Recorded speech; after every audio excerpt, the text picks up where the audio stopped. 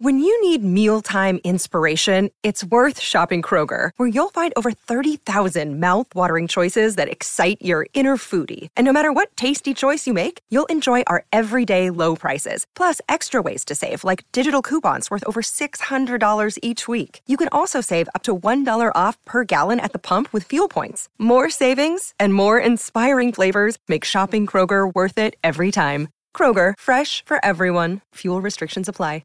Another day is here, and you're ready for it. What to wear? Check. Breakfast, lunch, and dinner? Check.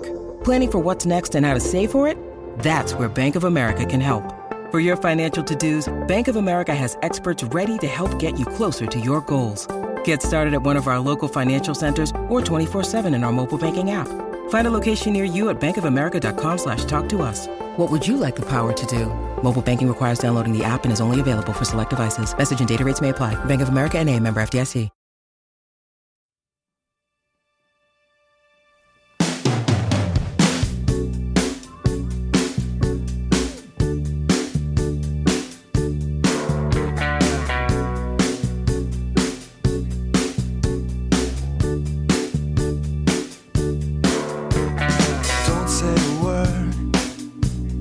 Last one still stinging back on my mind. I feel that phone ringing, and there is no way back from this. Everything hits at once. What we need is just what. And welcome to No Filler, the music podcast dedicated to sharing the often overlooked hidden gems that fill the space between the singles on our favorite records. My name is Quentin. Got my brother Travis with me here, and we are getting back into our love for Spoon, our favorite band of all time. We're going to be talking about their third studio album, Girls Can Tell, which came out in February of 2001. This is the one, dude. Yeah, I'm so stoked. Yeah, this is probably my favorite Spoon record. There's just something about it. Yeah. So last month we covered Spoon's second studio album, A Series of Sneaks, and we kind of dove a little bit into all the controversy surrounding their relationship with their A&R guy at the record label that they were signed with briefly, Elektra. And they're falling out with the label, and we kind of just left you hanging there. At that point, they were without a label, and Britt Daniel even started teaching for a little bit. He was a substitute teacher. He worked at a bank for a little bit. And if you go back and listen to our sidetrack for that episode, that was considered the dark period. Jim Eno, their drummer, also referred to it as the locust period. Mm-hmm. A lot of things went wrong. Things just weren't lining up for them. They got signed to this major record label, and then just out of the blue, shit just hits the fan. And they get dropped just a few months after the record's release.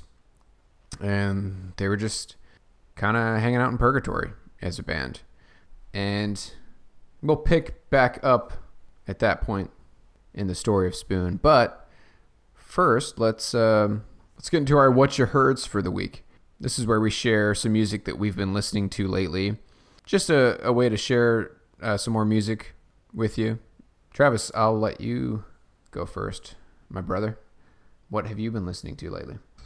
Yeah, so just today, I saw that Beach House had released a few singles to tease their upcoming album, which is actually set to release on May 11th, which, depending on when we put this episode out, could be yesterday.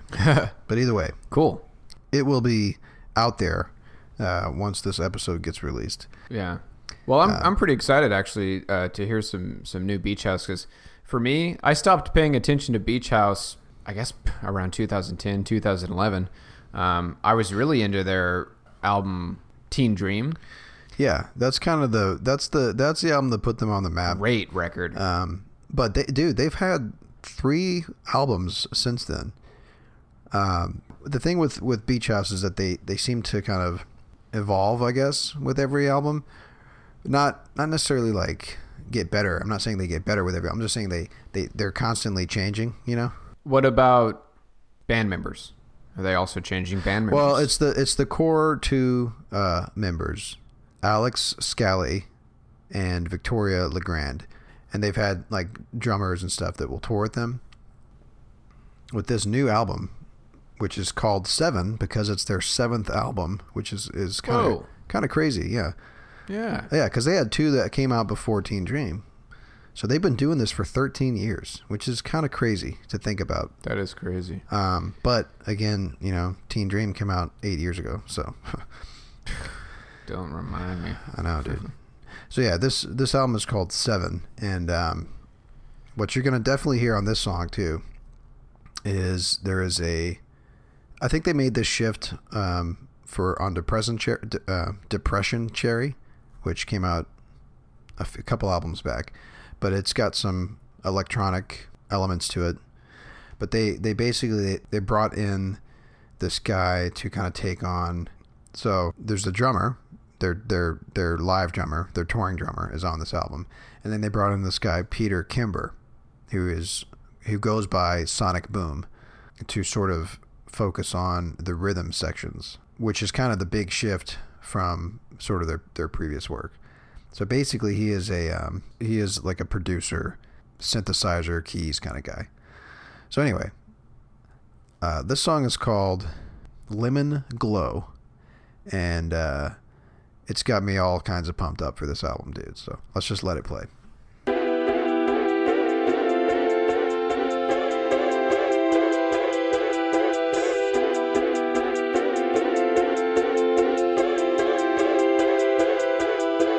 Read my fortune too. Tell me what you see. Cross it like a T. It's all the same to me. This game I play, I do it every day. I promise I'll be fine. Bear it every time. When you turn the lights down low, when the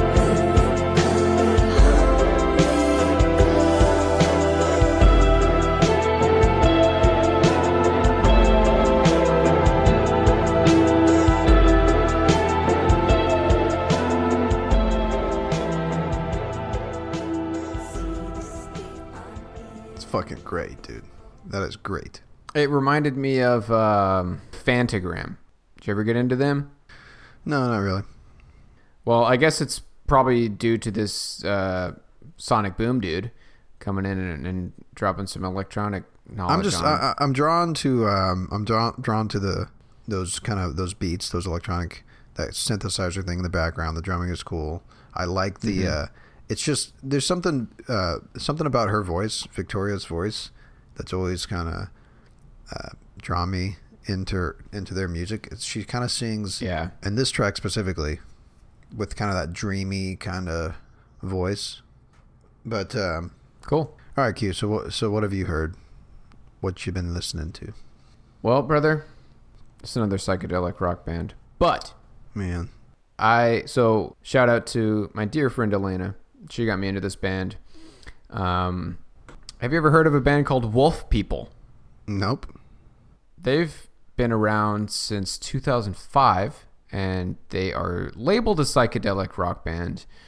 But the album that I got into is called Ruins. It's their latest album, which came out in 2016.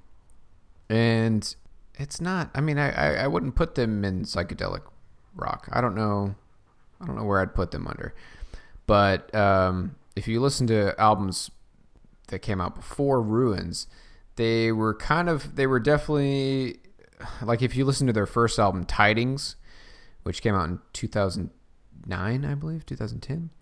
They were definitely, it's just like what you said about the band Temples, you know, like they're just pulling from the psychedelic rock gods, you know. just nothing new. Fun to listen to, but nothing unique or interesting, you know. And then since then, they've kind of evolved with the album Ruins. The band, so this is, I'm quoting from Wikipedia here, says they attempted to, quote, remove at least some of their folkiness. And according to their singer, Jack Sharp, they were heavily influenced by the music of Black Sabbath. Okay. Early UK hard rock, stuff like that. So if you play this album, the first 2 or 3 tracks are heavy. Like you'd love it, dude. Really, emphasis on the guitar riffs and really heavy distorted guitar lines. I think you'd really like it. But the song that I'm going to share with you is a lot. It is folky. Like they said, they're trying to get away from their folkiness, but I don't know. For me, like, so I'm just getting into the new season of Westworld. Oh, me too, dude. And yeah, all right, Yeah, cool. man. Well, there's just something about the guitar line that just kind of fits in that world. Like, so yeah, I'm just gonna play it, dude. Okay. I think you're really gonna like this song. All right, let's hear it. So again, this song is called. Actually, I didn't mention it before. This song is called Kingfisher, and this is off of Wolf People's 2016 album Ruins.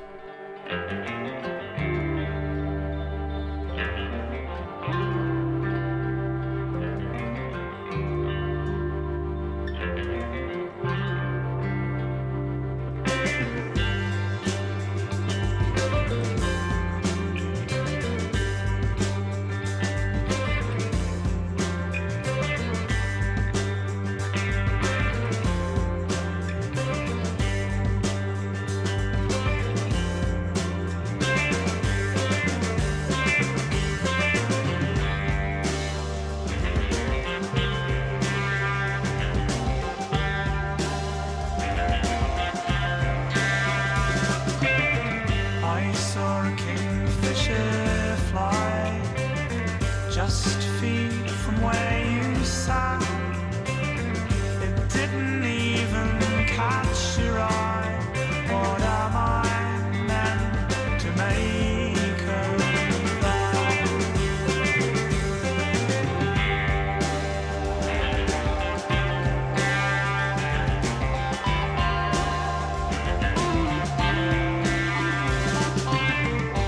Could it be that you are blind or overcome with grief?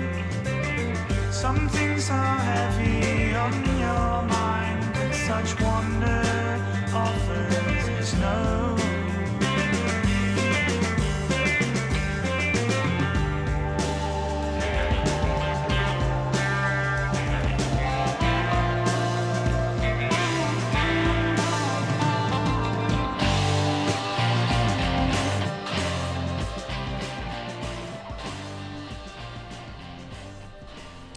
Yeah, I did like that, dude. That was pretty sweet. I thought you'd like it, man. Yeah, it's really good. And like I said, if you listen to the album start to finish, like there's a lot of really heavy moments in the album too. I think you'll really like it. Yeah, dude, that sounds, because that's not very heavy, right? No. So, Kingfisher is the first song on this record that isn't heavy. okay. Yeah. But dude, the first few tracks are just fantastic, man. Like I said, emphasis on the guitar work, really heavy distorted stuff, really good. Anyways, so again, that's Wolf People, and that was their song Kingfisher, which came out on their album Ruins from 2016. I think it's about time to dive into some Spoon once more. What do you say, my friend? Let's do it. So, when we left Spoon last month, shit just wasn't going right for them, dude. Well, they ultimately got their revenge when they came out with Agony of Lafitte, which we covered on the sidetrack. So, I mean, they got the last laugh because that's kind of what brought some attention back on them, you know, and perhaps led to Merge reaching out and signing him, you know. Yeah. So, but we're talking about Girls Can Tell today, and like you said, and I'm with you on this, this is definitely my favorite Spoon album. they were going for something different with this one. And they eventually got signed on to Merge Records. But according to Jim Eno, nobody wanted to put it out after they recorded it, which imagine their frustration once again. You know, they make this record, they think it's great. They couldn't find anyone who was willing to get behind it.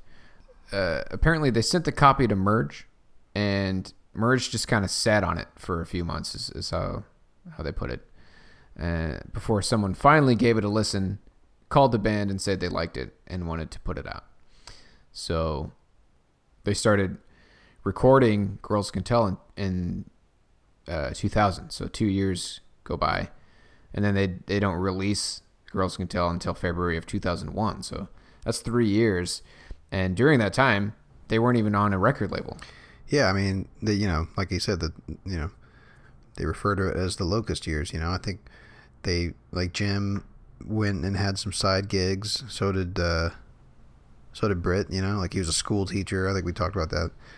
Yeah. So yeah, that's probably why these songs have such a huge, such a change in like the sound and the vibes. Because they were in a whole different headspace.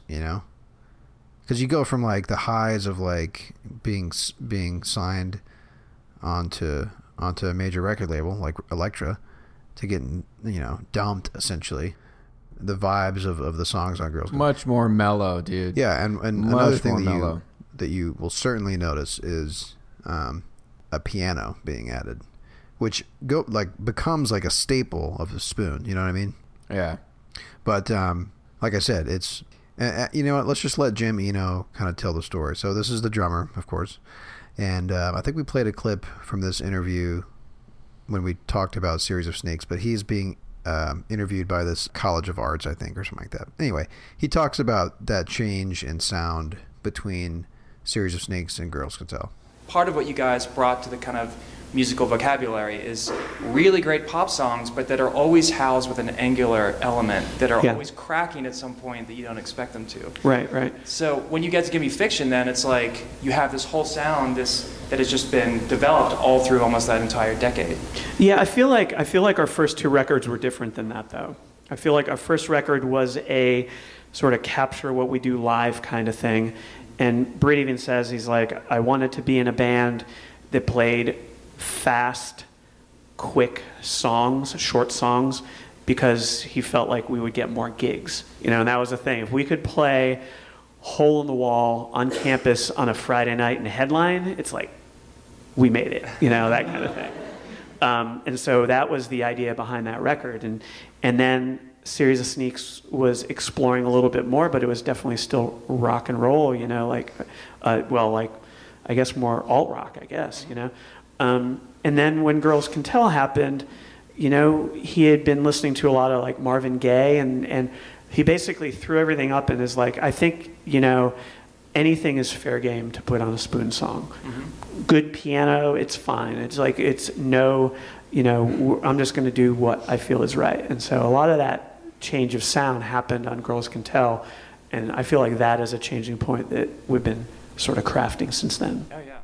Yeah, I've got something to add to that. So Britt Daniel was interviewed by Consequence of Sound, and I believe we pulled a few quotes from this interview on our last episode on Spoon as well. Back in August of 2017, they kind of just had a rundown of their whole discography and just kind of having Britt Daniel kind of talk about each record and the sound that each record had. And he's kind of talking about the two albums, Telephono and A Series of Sneaks, that came out before Girls Can Tell. He says, we were sort of operating by these, quote, cool rules. We were going to be a guitar, bass, and drums outfit. And that's all we really wanted to do. And at some point, I was just like, well, there's all this other stuff that I really do like. Why not just try it? Then he gets back into music that he's always really liked. Motown, 60s soul kind of stuff. And he says, and I'm pulling this from an interview from the Austin Chronicle in August of 2002. He says, for Girls Can Tell, I was trying to write songs like the Everly Brothers. those pop soul records are the ones I go back to over and over and over again. I want to write songs that sound more classic rather than a series of sneaks, which my parents would definitely not like. Yeah, well, it's interesting because, you know, like Jim was saying, like he was listening to a lot of like Marvin Gaye and stuff. And so like Britt Daniels is such a phenomenal musician that like he realized early on that he didn't want to like box himself into just straight rock, alt rock type songs, you know what I mean? Yeah. And you can certainly hear that in Girls Can Tell. So how about we jump into our first pick? Let's do it. Which I think is Believing Is Art, right? It is, yep. Yeah. Track so 2, Believing Is Art. This is probably my favorite song on the record. Mine too, because there's so much that goes on with it. Yeah. And it's got, I'm going to refer to it as noir because I don't have any other term that I can think of, but with like, and you'll hear it right from the rip. There's like this kind of organ sound. To me, it the imagery that I conjure up is like a city at night. Mm-hmm. And I equate that with like noir. I think I mentioned noir before when we were talking about Tosca, but I don't know what term to use, but there's these darker notes that can get played a lot of times in jazz and stuff. And I feel like Britt Daniels and the keys specifically on Spoon songs a lot of times kind of have that vibe. I think Minor Tough had that vibe, which was a song we played for the Series of Sneaks episode. But anyway. All right, so here's clip number 1 from track number 2, Believing Is Art.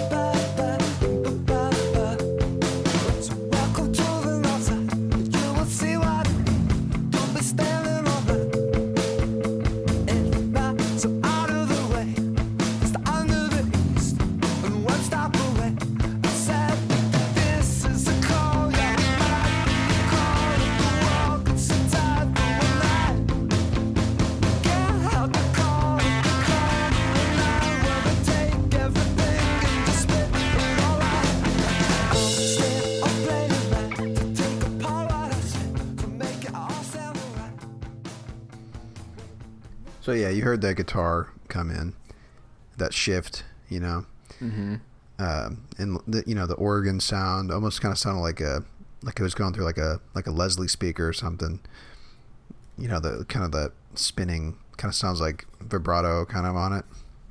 Yeah, yeah. So another thing I thought was kind of cool that I read in that same Consequence of Sound interview. They started using instruments like the vibraphone and the mellotron for this album. Yeah, I think that's the vibraphone that we're hearing. Yeah, and apparently Britt Daniel was super into the Kinks at the time. He was on like a huge Kinks kick, which is what led to them using the harpsichord in songs like The Fitted Shirt and Anything You Want. So, and I thought this was funny too. Britt Daniels is quoted saying, I found this website right when online sales of music were starting. He says, maybe it was called CD Universe. Remember that, dude? Yeah, dude. He says there was a flaw in their system, so as long as I entered a different address every time, I could order a free CD. So I ordered at various addresses the entire Kinks catalog. If it wasn't for that website, Girls Can Tell might have had a different attitude and sound. So he was way into the Kinks, dude. He was listening to their entire catalog while he was writing this music. Yeah, that's cool. And he was going for more poppy, classic Motown tunes. Another influence for this record is an album by Elvis Costello called Get Happy, which had a major influence on their use of the vibraphone and mellotron. So Britt Daniels starts experimenting and getting out there, and he tries to step away from that quote unquote cool rules that he was trying to adhere to for no particular reason, where he just wanted to be a strictly 3-piece guitar, bass, and drums, fun to see live. So it seems like Britt Daniels started out trying to make it big, Yeah. like what Jimmy Inu was saying. He was trying to pack the venue, right? Right. And get attention. And it's interesting that it took them getting dropped from a record label. They decided to just completely change their sound. I think it's a pretty big change, dude. There's almost a huge change between each of their albums, between Series of Sneaks and Gimme Fiction. You know what I mean? But Oh yeah. I think this is like the most drastic change that you'll notice between these two. Yeah. I want to play clip 2 from Believing Is Art. This clip has this really cool thing that Britt Daniels does with his guitar. Just the cool signature, just random experimental stuff that he kind of does with his guitar. And like, I'm assuming he's using quite a few different effects pedals to pull it off. What I like about what he does, it always seems like he's kind of just improvising stuff on his guitar while he's recording, and it seems like he just leaves it in most of the time. So here's clip 2 from Believing Is Art.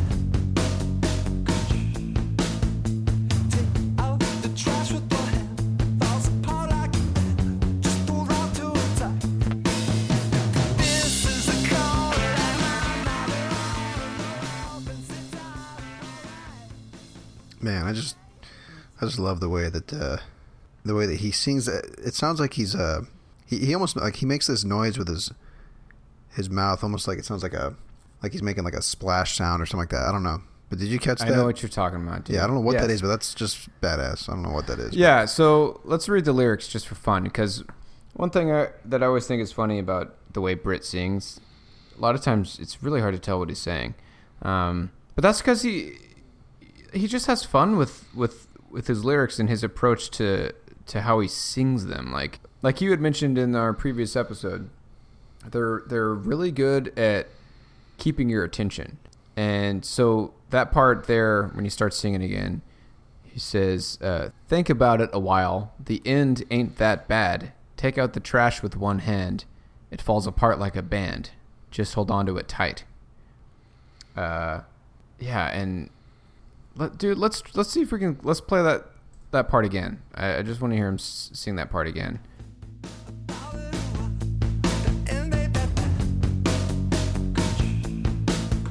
Yeah, dude, right there, right? Yeah, it's not even in the lyrics. Like like he's just making noises with his mouth again. It makes you wonder if that was just an improv in the studio, or if that, or if that was intended. What's the lyric? Know, What's the lyric that leads to that? That part right there is, think about it a while. The end ain't that bad. Yeah. That's it. Anyways, I love that song. That is easily one of my favorite Spoon songs to date. Yeah, that's great, man. Oh, dude, you want to talk about the drumming on that track? Oh, fuck yeah, dude. One of my favorite drum beats that Jim Eno has ever... Yeah, it's just it drives the song straight from the beginning, man. Like, it's just awesome. Right. Awesome drum beat. It's so unique too. And as we covered in the last episode, like his background is jazz drumming. So I'm going to say it again, dude. What I love so much about the way Jim Eno plays, it really is simple, right? I mean, would you agree as someone who isn't a drummer? His drum beats are simple. They always are. I always compare him to Ringo Starr. Ringo Starr is another one of those extremely simple drummers that just does it right. I don't know how else to explain it. They both just kind of like what we were saying about saxophone player for Sade. His name escapes me at the moment, but like that's the mark of a really good musician, is one that keeps it simple, but effective. You know. Right, and that's what made Ringo Starr so incredible. Yeah.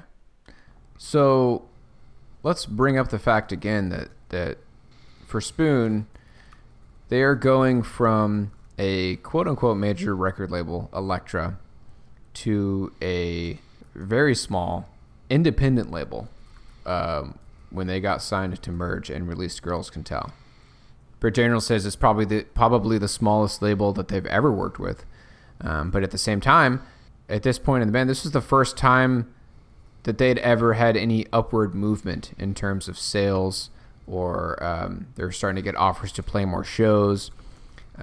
When they played shows, the rooms that they were playing in started to fill up with people. You know, people started actually showing up and paying attention. Yeah. When they got onto Merge. Let's get into our second pick. This is another one of my favorite Spoon songs. It's called "The Fitted Shirt," and it's track 5 on the record. You want to just go ahead and play it, and then we'll go from there.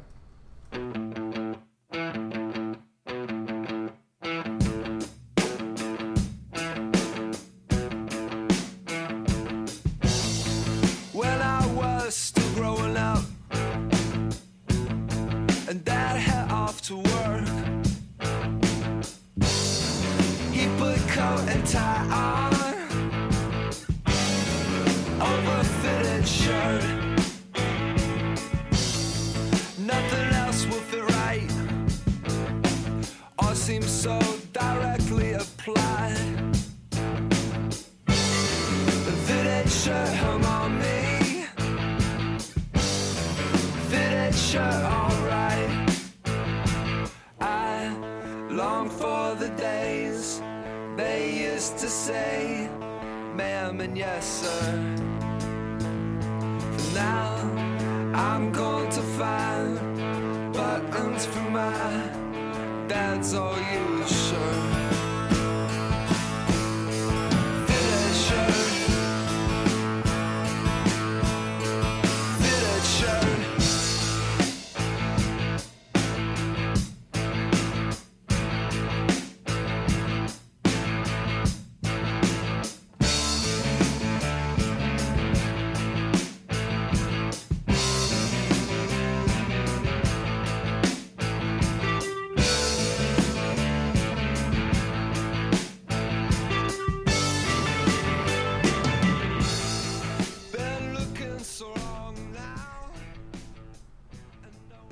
So Q, you've got some. You looked into the sort of the meaning behind the song a little bit, right?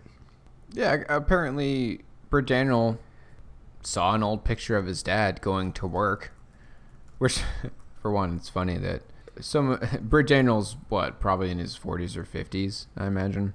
Yeah. And he has a picture of his dad. I just imagine Britt Daniel's mom like, "Oh, you look so cute in your shirt and tie. I'm going to take a picture." Anyways. He says it was a look that I didn't see too much anymore. I mean, tight fitted, pants and shirts is shit. Maybe back in the 90s, yeah.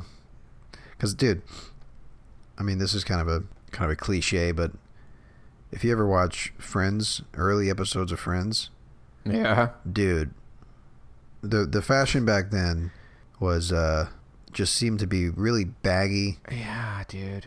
I'm not talking about, you know what, man? Jinko jeans. I'm glad that we were just kids during the 90s, you know? We got to skip over that. But yeah, so verse 1. When I was still growing up and Dad head off to work, he put coat and tie on over a fitted shirt. Nothing else will fit right or seem so directly applied than fitted shirt hung on me. I like the lyrics of the song. I think that's what I like the most about this song, really, is the lyrics. It's a very observational, like, I've always liked songs like this where, you know, there's no, he's singing about his dad's old used shirt that he inherited. There's nothing deep about the song. There's no like meaning or anything. He sees this picture of his dad. And he's like, man, he's looking sharp in that shirt. And then he goes and starts wearing his dad's shirt. He's gonna go find some buttons so that he can start wearing that shirt. Yeah. So I just want to read the very end of verse 2. So like the end of the song. I just like this part a lot. He says, but when I go out tonight, I'm going to put on a fitted shirt. One day it'll take and they'll start to make shirts that fit right.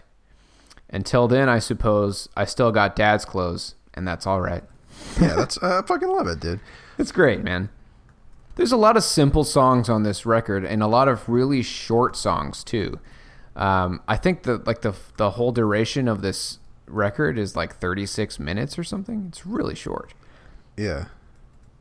Anyways, do you want to jump into our last pick? Yeah, let's do it. So this is the next song right after the fitted shirt, and we're gonna play the whole song. It's really short. It's just over 2 minutes long. So this is a song called Anything You Want.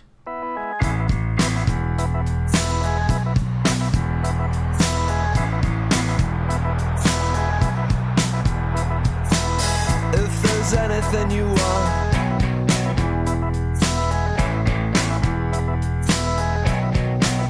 come on back, 'cause it's all still here.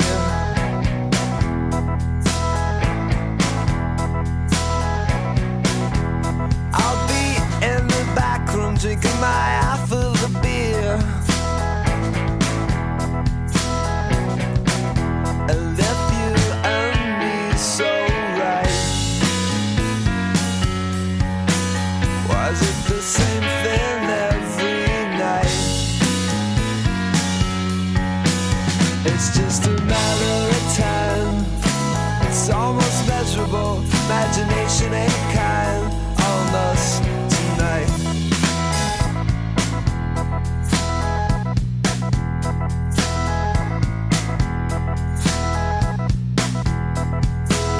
You're at your best when you got the guns turned 180 degrees.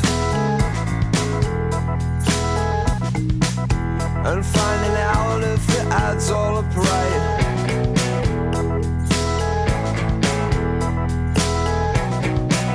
We go through all the same lines and sell out to appease, but go to sleep in a bed of lies. I made my own more than once or twice. And now time is my time. Time is my own, and I feel so alive, yeah. So alone, 'cause you know you're the one, and that hasn't changed since you were 19 and still in school, waiting on a light on the corner of a South Street.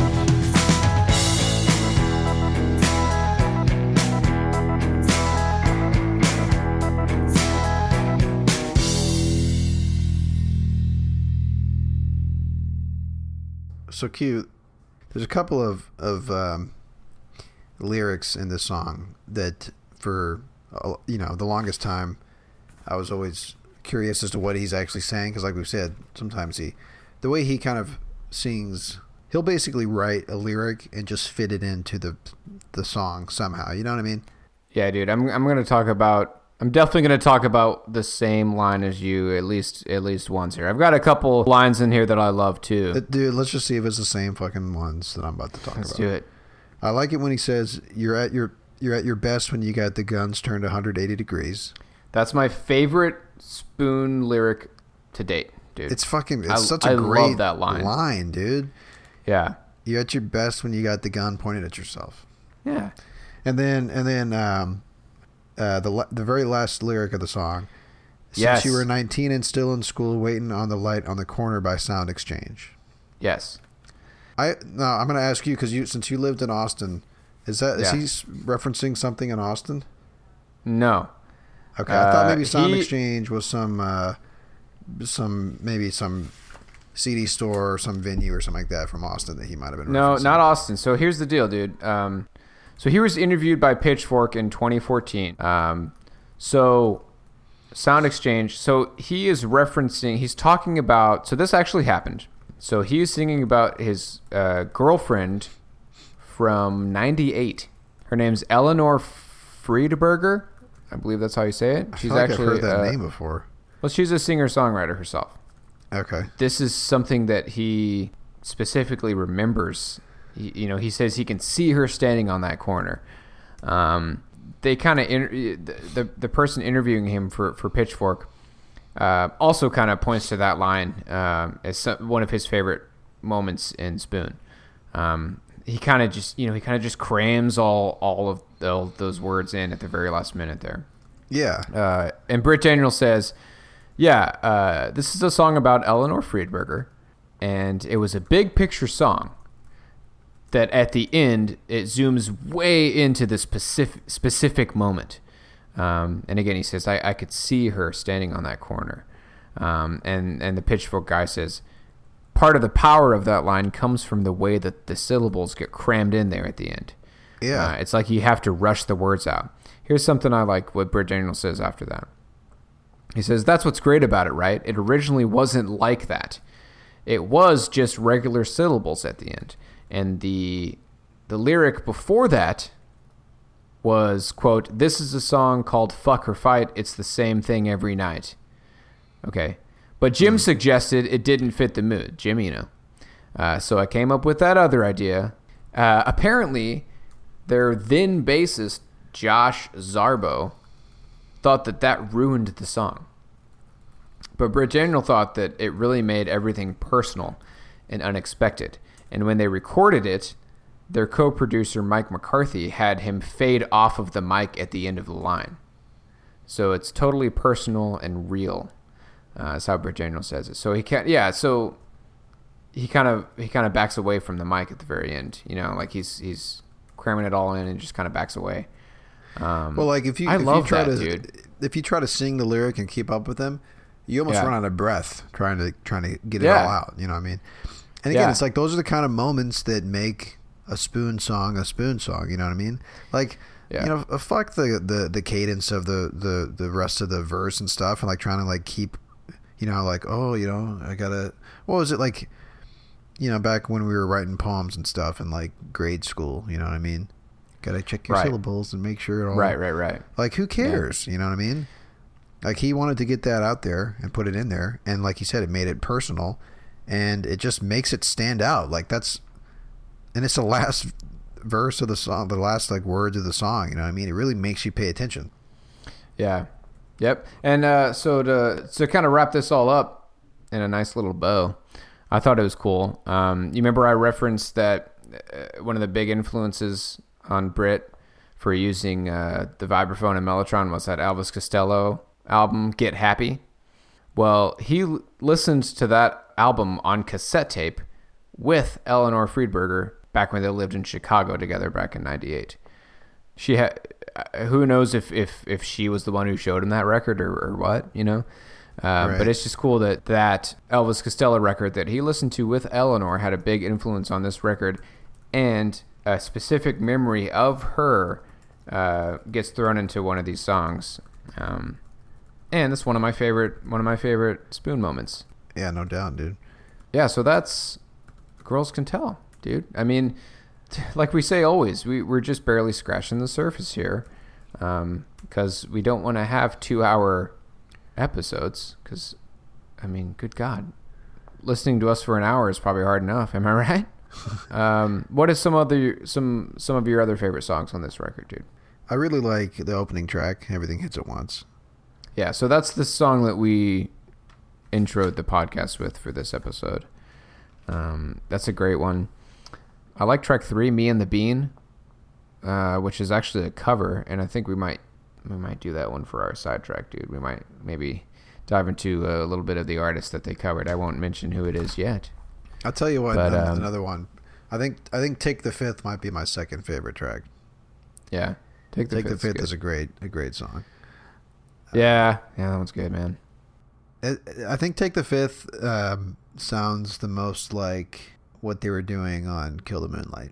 I feel like that's a good transition song into some of the stuff they did on their next album. So yeah, he does a lot of cool things with the piano in Take the Fifth. Really interesting stuff. Anyways, yeah, this is an album that you can easily listen to all the way through. Like I said, it's only just over 36 minutes long. It's over before you know it, but you're going to want to listen to it again and again. And like we said, this is probably our favorite Spoon album to date. Yeah. So that is our second installment of our Spoon Love Fest. Again, we're going to jump back into Spoon a month from now, I guess. And we'll touch on their 2002 album Kill the Moonlight. So that came out. This is one that's coming out just a year after Girls Can Tell was released, and there's a lot to talk about for Kill the Moonlight, dude. I'm not gonna know where to start. As far as picking songs too, it's gonna be hard, dude. There's so many good songs on Kill the Moonlight. Yeah, and Kill the Moonlight was like at least it was my introduction to Spoon. Like that was the first album that I heard of theirs. Yeah, same. Yeah, it's gonna be really hard to narrow it down to 3 songs, Yeah.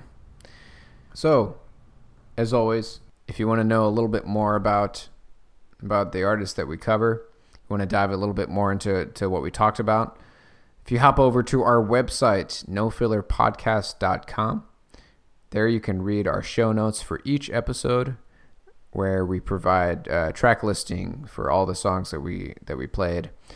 We've got links to all of our sources, so if you want to kind of dive into a little bit more about what we talk about here, chances are you'll find more information on our website. You can also stream our episodes straight from the website through SoundCloud. You can also subscribe to us on iTunes or pretty much any other podcast app that you use. We're on Stitcher as well. And check back with us next week. We're going to do a little sidetrack episode for Spoon. And yeah, that's gonna be it for us today. For the outro song, I'm gonna go with the Kinks, because when I found out that Britt Daniel was super into the Kinks while he was writing this record, I got pretty stoked, dude. Because I was listening to the Kinks a lot when I was living in Austin. Dude, it's all thanks to Wes Anderson for me, dude. He got me into the Kinks because. Yeah. I mean, he's got at least one Kinks song, it seems like, in every single one of his movies. Not really, but, I mean, he's a huge Kinks fan. And one of my favorite Kinks records is called Face to Face, which came out in 1966. And, he mentions wheeling out the harpsichord for the fitted shirt because of his love for the Kinks. He feels like that's probably why he did it. I immediately thought of this song on Face to Face called Session Man, which is probably one of my favorite Kinks songs. And yeah, that's going to do it for us today. Thank you, as always, for listening. Check back next week for our sidetrack episode. And Trev, are we going to do Interpol for our next full episode? Is it time for some Turn on the Bright Lights? I think it's time, dude. I think it's time, yeah.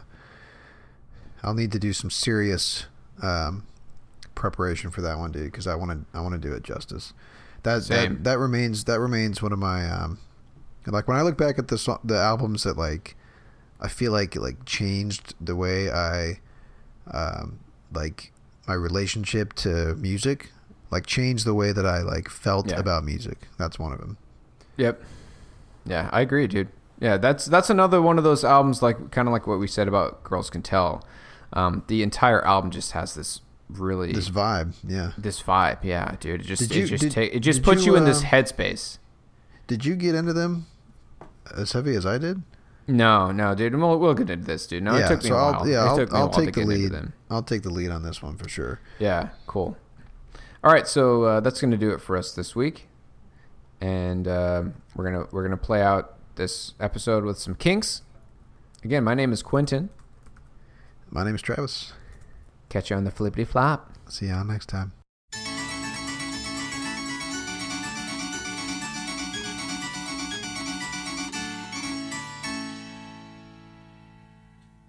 He never will forget it all. The day he played at the Albert Hall. A million sessions ago it seems. He's a session man, a chord progression, a top musician, a rock and roll or folk star, a Philharmonic orchestra. Everything comes the same to him. He's a session man, a chord progression, a top musician. He's not paid to think, just play. A session man, a session man, a session man playing at the different studio every day.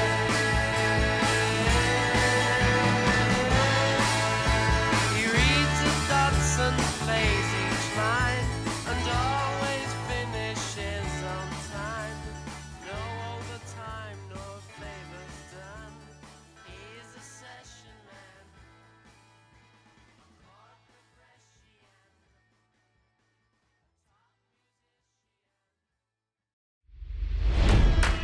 It's NFL draft season, and that means it's time to start thinking about fantasy football. FantasyPoints.com features industry-leading experts and prognosticators using proprietary hand-charted data to help you score more fantasy points. FantasyPoints.com is the place to go for whatever kind of fantasy football you play. Whether you play fantasy football, daily fantasy sports, or do a little bit of everything, Fantasy Points has the meticulously researched content to guide you to victory. And why wait for the fall? Fantasy Points also covers the new spring football league, the UFL. Join the guru, John Hansen, Scott Barrett, Joe Dolan, and other massive names in the fantasy football universe with an exclusive offer. Use code Pantheon for 15% off any Fantasy Points package, including the all-in package, with access to every article, tool, and data nugget that Fantasy Points has to offer. That's FantasyPoints.com and code Pantheon for 15% off at Fantasy Points. FantasyPoints.com, code Pantheon. Score more fantasy points.